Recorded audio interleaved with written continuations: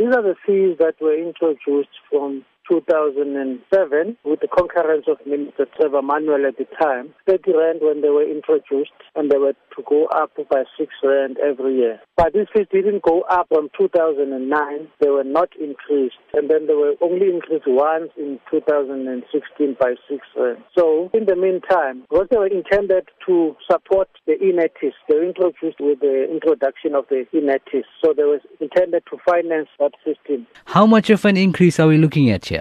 The fees were now about 42 Rand, so there's a 30 Rand increase on there. But if they had been kept, if the increases had been kept over the years, we would be now sitting at around 92 Rand or so. Have you considered the increase in fuel prices, and now with the license transaction fee adjustment, there's been complaints coming through on the affordability issue of using a motor vehicle? We've considered the safety of the system, the safety of the information, personal information of the motorist that is in there, and the fact that the system is now almost obsolete, has not been upgraded or maintained in over a period of close to 10 years. And that makes it vulnerable to hacking. If it can be hacked, the damage will be much, much worse.